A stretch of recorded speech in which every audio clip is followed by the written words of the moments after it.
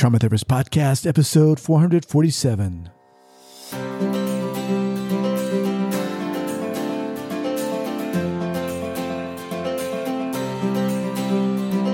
All right, guys, welcome to the Trauma Therapist Podcast. My name is Guy McPherson. My mission is to raise awareness of trauma and to support new trauma therapists just starting out on their trauma-informed journey.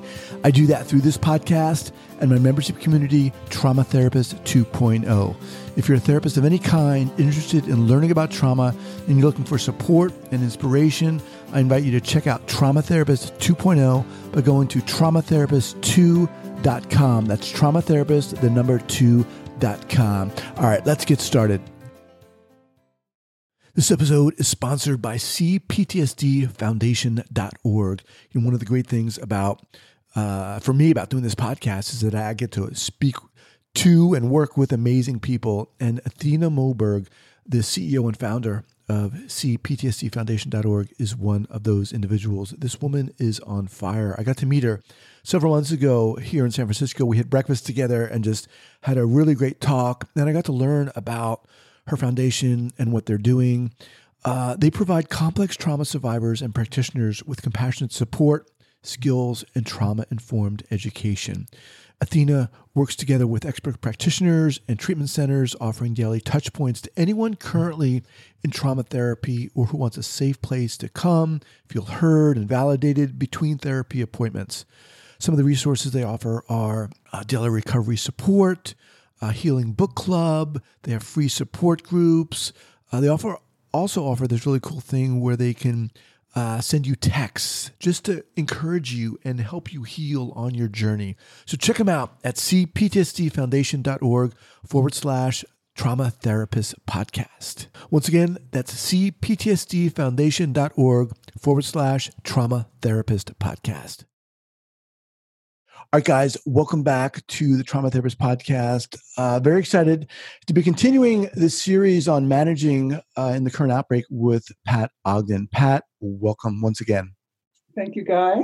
Pleasure. All right. With you. So Pat is a pioneer in somatic psychology and both founder and education director of Sensorimotor Psychotherapy Institute, an internationally recognized school specializing in somatic cognitive approaches for the treatment of PTSD and attachment disturbances.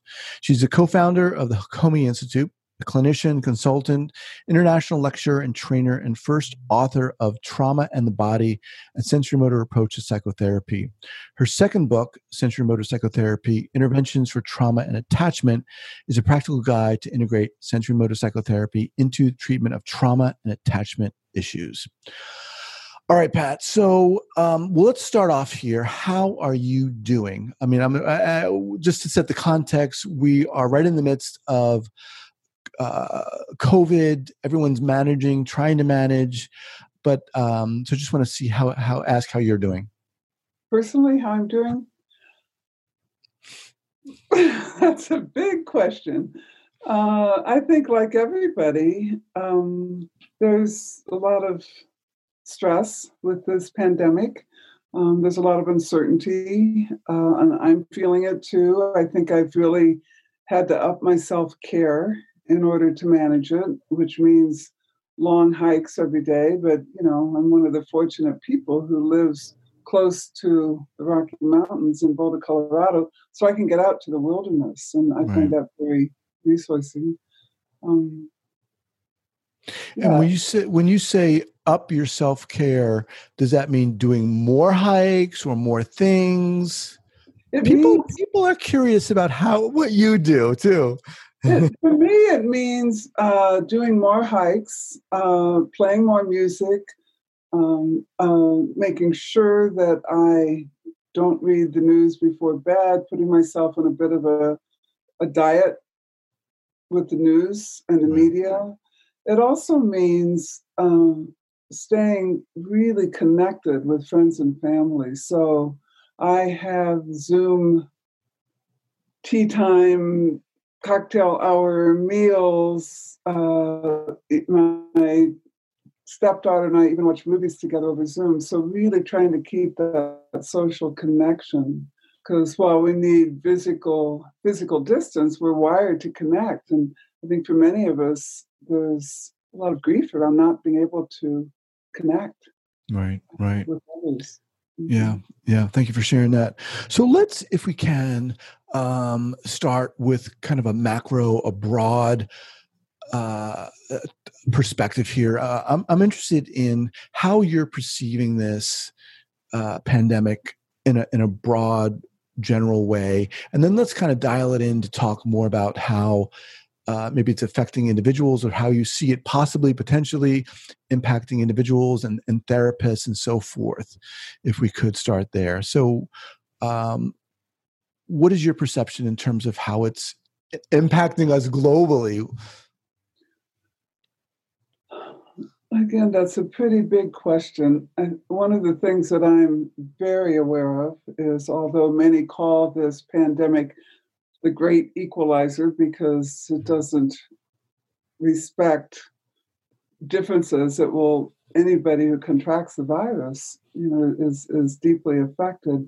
However, I think it's also really exposed the inequities in our culture in the United States and also globally, because the people who are affected the most are marginalized populations who have increased stress anyway and have more comorbid conditions like diabetes and high blood pressure, due to a great part because of their marginalized status. So I'm very aware that there are those of us who are privileged, who have advantages. We have medical care. We can physically distance. When I'm not in danger of losing my home and my job, whereas many people, they aren't able to get distance because they live in crowded quarters. They're not able to get medical care. They're having to take out loans to get food for their family. So for them, it's a much bigger trauma than it is for some of us. So in that way, it's not equal at all. And I think that's one of the things I'm really aware of, and that I hope globally that this opportunity will be taken to address some of the systemic oppression and how we are not, it's a trauma for all of us, right? It's a global threat to our safety. However, it affects different populations very differently. In terms of, a lot of people have talked about, well, as they do with all traumas in a sense, but this one in particular, yes, there are a lot of negative things going on with it and associations, but also opportunities. Where do you see this possibly or potentially being an opportunity for us?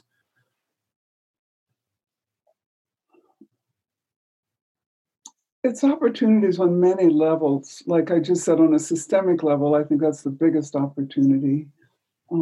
It's also for many an opportunity to slow down, let the nervous system settle, because there's a lot of time with no agenda, because most of us aren't going to work, et cetera, et cetera. I think it's a real opportunity to appreciate populations that we don't usually appreciate. Like I'm thinking of even the people who deliver my food, on Instacart, the people who drive Uber, the medical personnel, of course, and the people who are servicing the hospitals and the facilities. I think that there's an opportunity there. There's appreciation being shown to folks who usually don't get appreciation. Any stress offers opportunities to become resilient. And I think that's also an opportunity. People are learning, hopefully, new ways of coping and drawing on old ways as well. People are learning new ways to stay connected, for example, new ways to regulate arousal and so forth. So those are opportunities.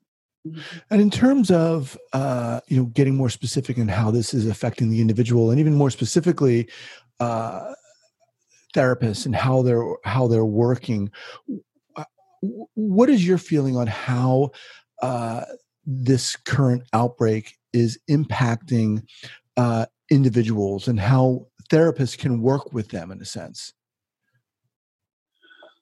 One of the things I think about a lot is how to develop resilience, no matter where you fall, for example, on the privilege oppression spectrum. It's an opportunity for all of us to develop resilience, which means to learn to recognize signs of our own dysregulation, like when our arousal starts to rise up or when it starts to drop too low, and get out of that window of tolerance, to be able to recognize those signals inside of ourselves and then do something different. I think if there's one skill that I work with myself and also with others, is to recognize those signals. This is where a news diet comes in, like to pay attention to your body and recognize when you're watching the news, when you're starting to get panicky and anxious, when your heart rate is starting to go fast, or when you starting to feel numb and just deadened inside.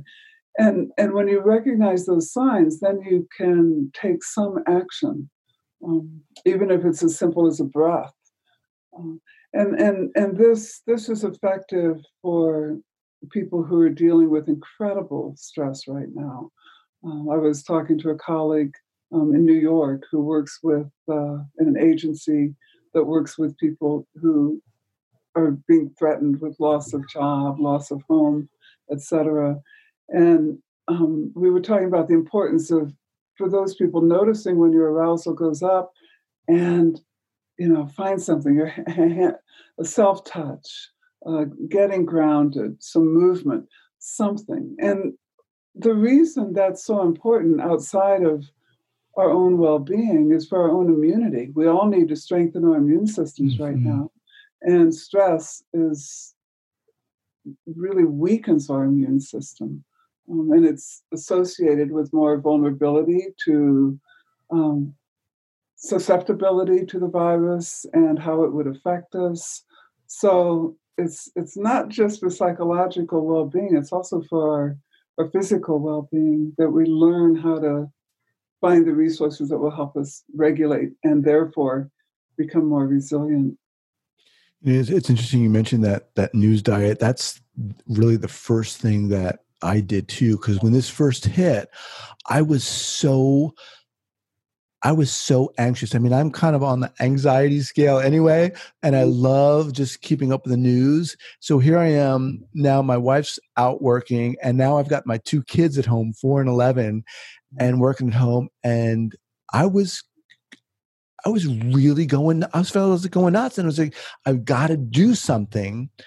And that's exactly what I did. I stopped reading the news and I just slowed down. And I said, I've got to do something to keep this together, because I've got my kids, so I can totally relate to that. But it's not always easy, right? It's not always easy to have that self-awareness during those times. No, it's not at all. It's really a skill, I think, that all of us have to learn. And, regulation has everything to do with the body. That's where sensory-motor psychotherapy really comes in, to recognize the somatic signs of dysregulation in our physiology. Well, let's talk more about that. Where sensory-motor psychotherapy, SPI, comes into play here. Can you break that down in SPI language of what you're recognizing, how you're paying attention, and so forth? Well, we work with awareness and mindfulness to help our clients notice the sensation in the body and to try to catch the signs of their sensation, say, before it's overwhelming. Because you see, if we can, for example, say we're watching the news, or a friend of ours got COVID, and we start to feel our energy rise. We might feel our heart rate increase. We might feel shoulders go up. We might feel that held breath, right? And if we can notice those signs before it gets to a full-blown panic, we have a chance to intervene, to regulate our nervous system. And that's to bring our arousal back into that window of tolerance.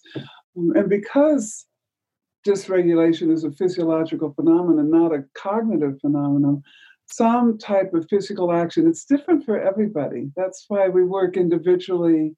We work in groups too, and with couples to find out what helps you regulate. For some, it's it's self-touch, which can be really helpful right now, especially because many people are deprived of the usual physical contact that they might have. For others, it's a centering exercise. For others, it's grounding. For others, it's movement and dance or going for a run or a walk. So we want to help people identify those signs and identify the resources that they can implement right away before their arousal gets too high.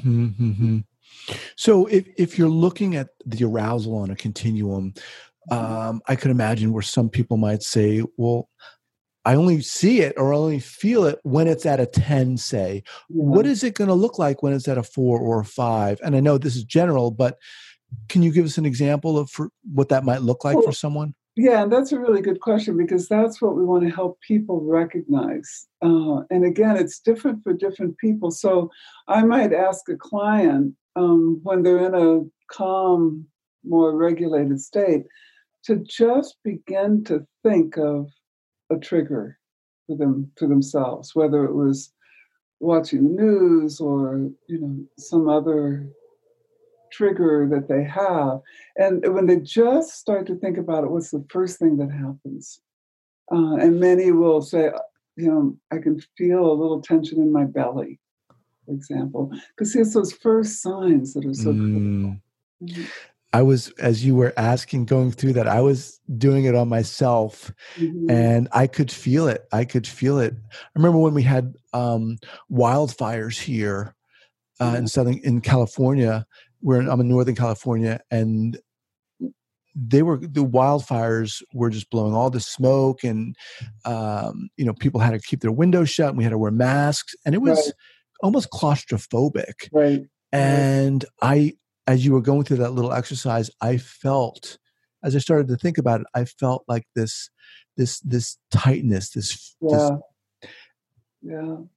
little tinge. All right, guys, just quickly, I want to thank Sensorimotor Psychotherapy Institute for being a sponsor on this podcast.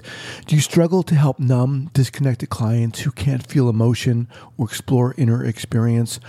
Learn a comprehensive approach to conceptualize your client's concerns. As someone who's gone through the level 1 and level 2 trainings of sensorimotor psychotherapy training, I can really speak to the power of this training. For me, it was a game changer and is so inspiring. Sensorimotor psychotherapy uniquely includes the body in therapy as both a source of information and a target for intervention, because words are not enough.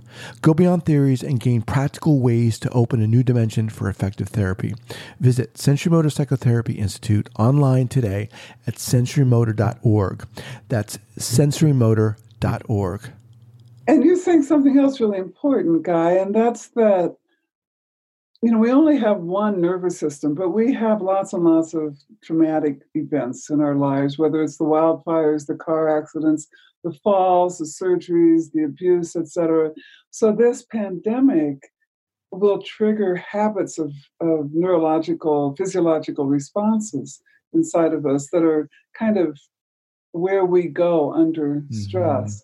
So many people are finding that trauma that they thought was resolved is re-stimulated in their bodies and sometimes even in their images and thoughts and memories.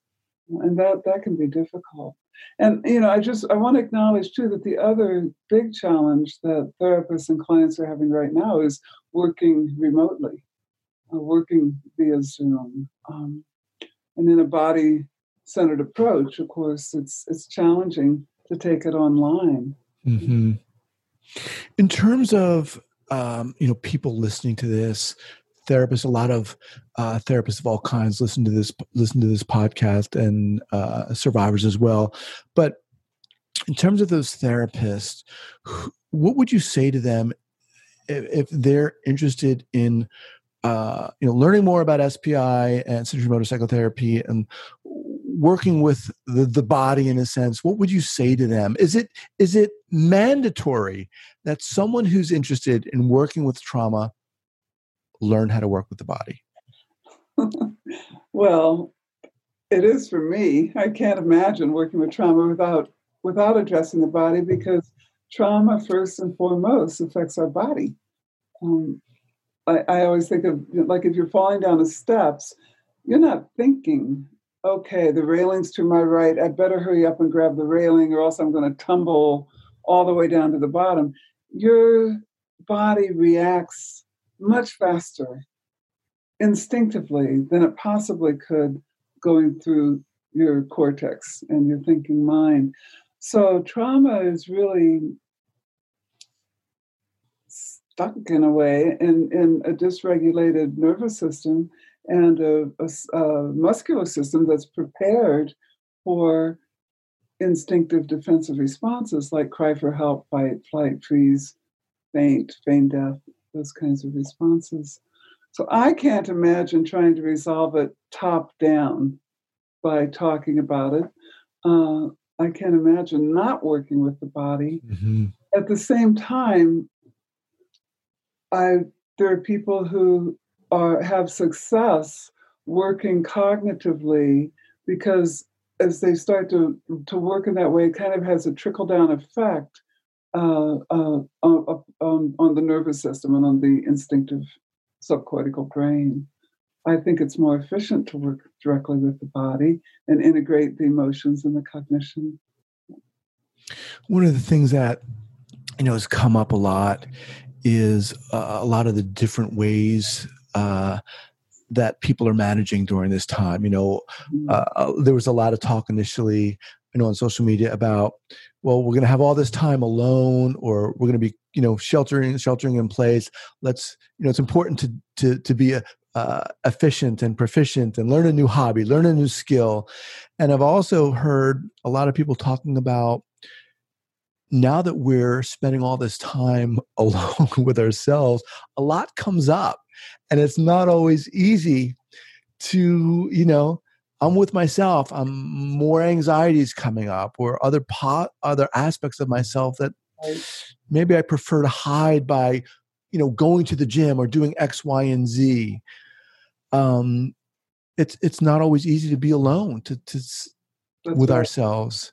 Yeah, yeah. I have a lot of thoughts about that. One is we've lost a lot in this pandemic. We've lost our connection, like you say, the aloneness. We've lost the ability to just go out when we want, whether it's to a bar or a coffee shop, to be with people, to be with our loved ones. So that is a huge loss. And a lot of us are feeling lonely. And on the other hand, this pressure to be productive during this time kind of drives me nuts, because there's an implicit judgment in that, like, if you're not productive now when you have all this time, you don't have good discipline and it's your fault, and there's this blame. So and a lot of people are thinking, well, I should be learning a new language, I should be doing things, should be writing that book or whatever. And I would say the most important thing is compassion. This emphasis on productivity is a Western capitalist emphasis, and it can be really debilitating for some people right now. So there's no one answer for anybody. People respond to this very individually. Some might be very successful at learning that new language, and that's great. Mm-hmm. Other people might be beating themselves up because they're not able to do that, and that just adds more fuel to the trauma fire. So I think the biggest thing is to be gentle, to treat yourself kindly, to be aware of your responses and take the best care that you can of yourself, Yeah, I mean, I really hear that, and quite frankly, that was something that I found challenging to do. I thought, during this time, I'll, try to be productive, because when this is over, we're still going to have that cultural lens through which many of us are looking through, and through which many people are looking at us, and I think, as you're saying here, to have that compassion, for me, it's really holding that compassion and continuing on with that compassion, even when this is over. So I really appreciate you saying that it's going to be different. How we move through this is going to be different for each of us, but to have that compassion for how we're doing it is really important. Yes, I think so. And I hope that compassion will extend beyond, the individual to almost like a felt sense realization that we are truly in this together, which means that the people who don't have even the luxury of having the time and the social isolation, the people who are still even working 2 and 3 jobs, because there are people doing that even in the pandemic. The single moms who have to go to work and have no one to care for their kids. I hope that we can extend the compassion to those less privileged, and find a way to address the effects of systemic oppression on our country and on our world. Yeah, I mean, I think that's good advice for everyone, but also for therapists, maybe who haven't yet, started studying sensory-motor psychotherapy, and for those people who, haven't started studying sensory-motor psychotherapy. What are a couple of things that you might suggest to them as they're working with clients during this time, and even more specifically, as they're doing it like we're talking here over Zoom or something? Well, I would suggest that they go to our website, sensorymotorpsychotherapy.org, and click on the COVID resources. And there's a free webinar that has 2 parts on how to address working through the body via Zoom. The first part is with Bonnie Goldstein and myself, and then the second part I did alone, just to address some other issues. So there's a lot of information, and it doesn't cost anything. Aside from that, I feel like I'm kind of a broken record, because I feel like a body awareness for ourselves and our clients is really going to help us here. It'll help us keep that arousal in the window. So I would suggest maybe that therapists start to get curious about their own bodies and how they're holding this, and start to be aware of the triggers for their own arousal and their own physical responses. When do they get tight? And can they trace that to something specific where that started? Or can they be aware of their breath and notice when they're holding the breath or over breathing, starting to hyperventilate? If they can just start to notice those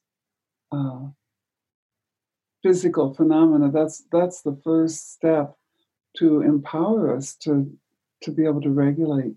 And I would also say, I was listening to Deb Dana, who works with Steve Porges, who's a good friend of mine, on the polyvagal theory, and she had a nice way of saying, if we look at a continuum where on the one hand there's that imperative to connect with our others, and then on the other hand there's also a need for solitude and calmness and self-nourishment and care, and to start to notice when we're where we are in that continuum, and when we're going off of the solitude side into loneliness. And for me, again, it's physical. How do you notice that? Like, what do you do when you start to isolate and feel lonely? Do you start to pull in? And is there another action you could make? Could you reach out to a friend or over Zoom, for example? So I appreciated her description of that continuum. What was her name again? Deb Dana. Deb Dana. Okay. I'll have her linked up. I'll also have linked up that those COVID series at the SPI website. But just for the benefit of the therapist listening to this, it's interesting when I asked you what you might suggest or advise gently for those therapists who are working with clients now, your suggestion was to be mindful of themselves as therapists. It wasn't something that they were doing for their client in a sense, right? But to be aware of noticing and curious about how their body's responding to this situation in a sense. That to me is very interesting. And I love that whole topic because it really invites us therapists to really look at themselves first, right? And that's not always the easiest thing to do. No, but I think in my work anyway, there's a learning kind of from the inside out. Like if I become aware of my own body and the signals in my own body, I can much more easily help a client. If I don't have that awareness, it's just an exercise to try to help clients tune into their bodies. It has to come authentically from my own, using my own body as a laboratory. Yeah. That's to me what's so exciting about the body. I'm in my 70s and I'm still learning from my body constantly. It's such a rich source of information, and from there, then I have that resonance with my clients. Even on Zoom, we can have that somatic resonance from awareness of my own body. Awesome. Well, Pat, it's been such a treat. I love talking to you. You exude this authenticity and gentleness and compassion, and I love having you on the podcast. Well, thanks, Guy. It's been a pleasure, and all the best. All right. Stay safe, everybody. Take care. Okay, bye. This episode is sponsored by CPTSDFoundation.org. One of the great things about for me about doing this podcast is that I get to speak to and work with amazing people. And Athena Moberg, the CEO and founder of CPTSDFoundation.org, is one of those individuals. This woman is on fire. I got to meet her several months ago here in San Francisco. We had breakfast together and just had a really great talk. And I got to learn about her foundation and what they're doing. They provide complex trauma survivors and practitioners with compassionate support, skills, and trauma-informed education. Athena works together with expert practitioners and treatment centers, offering daily touch points to anyone currently in trauma therapy or who wants a safe place to come, feel heard and validated between therapy appointments.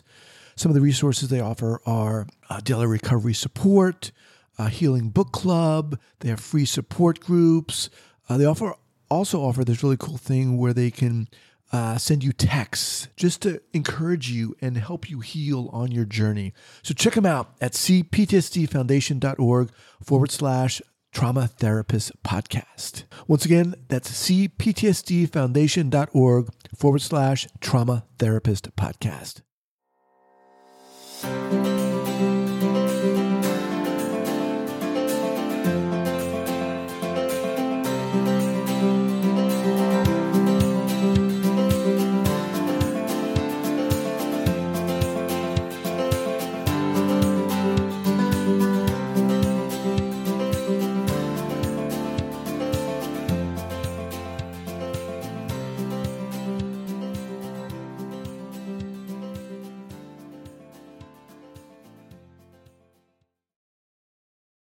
For the ones who work hard to ensure their crew can always go the extra mile, and the ones who get in early so everyone can go home on time, there's Grainger, offering professional-grade supplies backed by product experts so you can quickly and easily find what you need.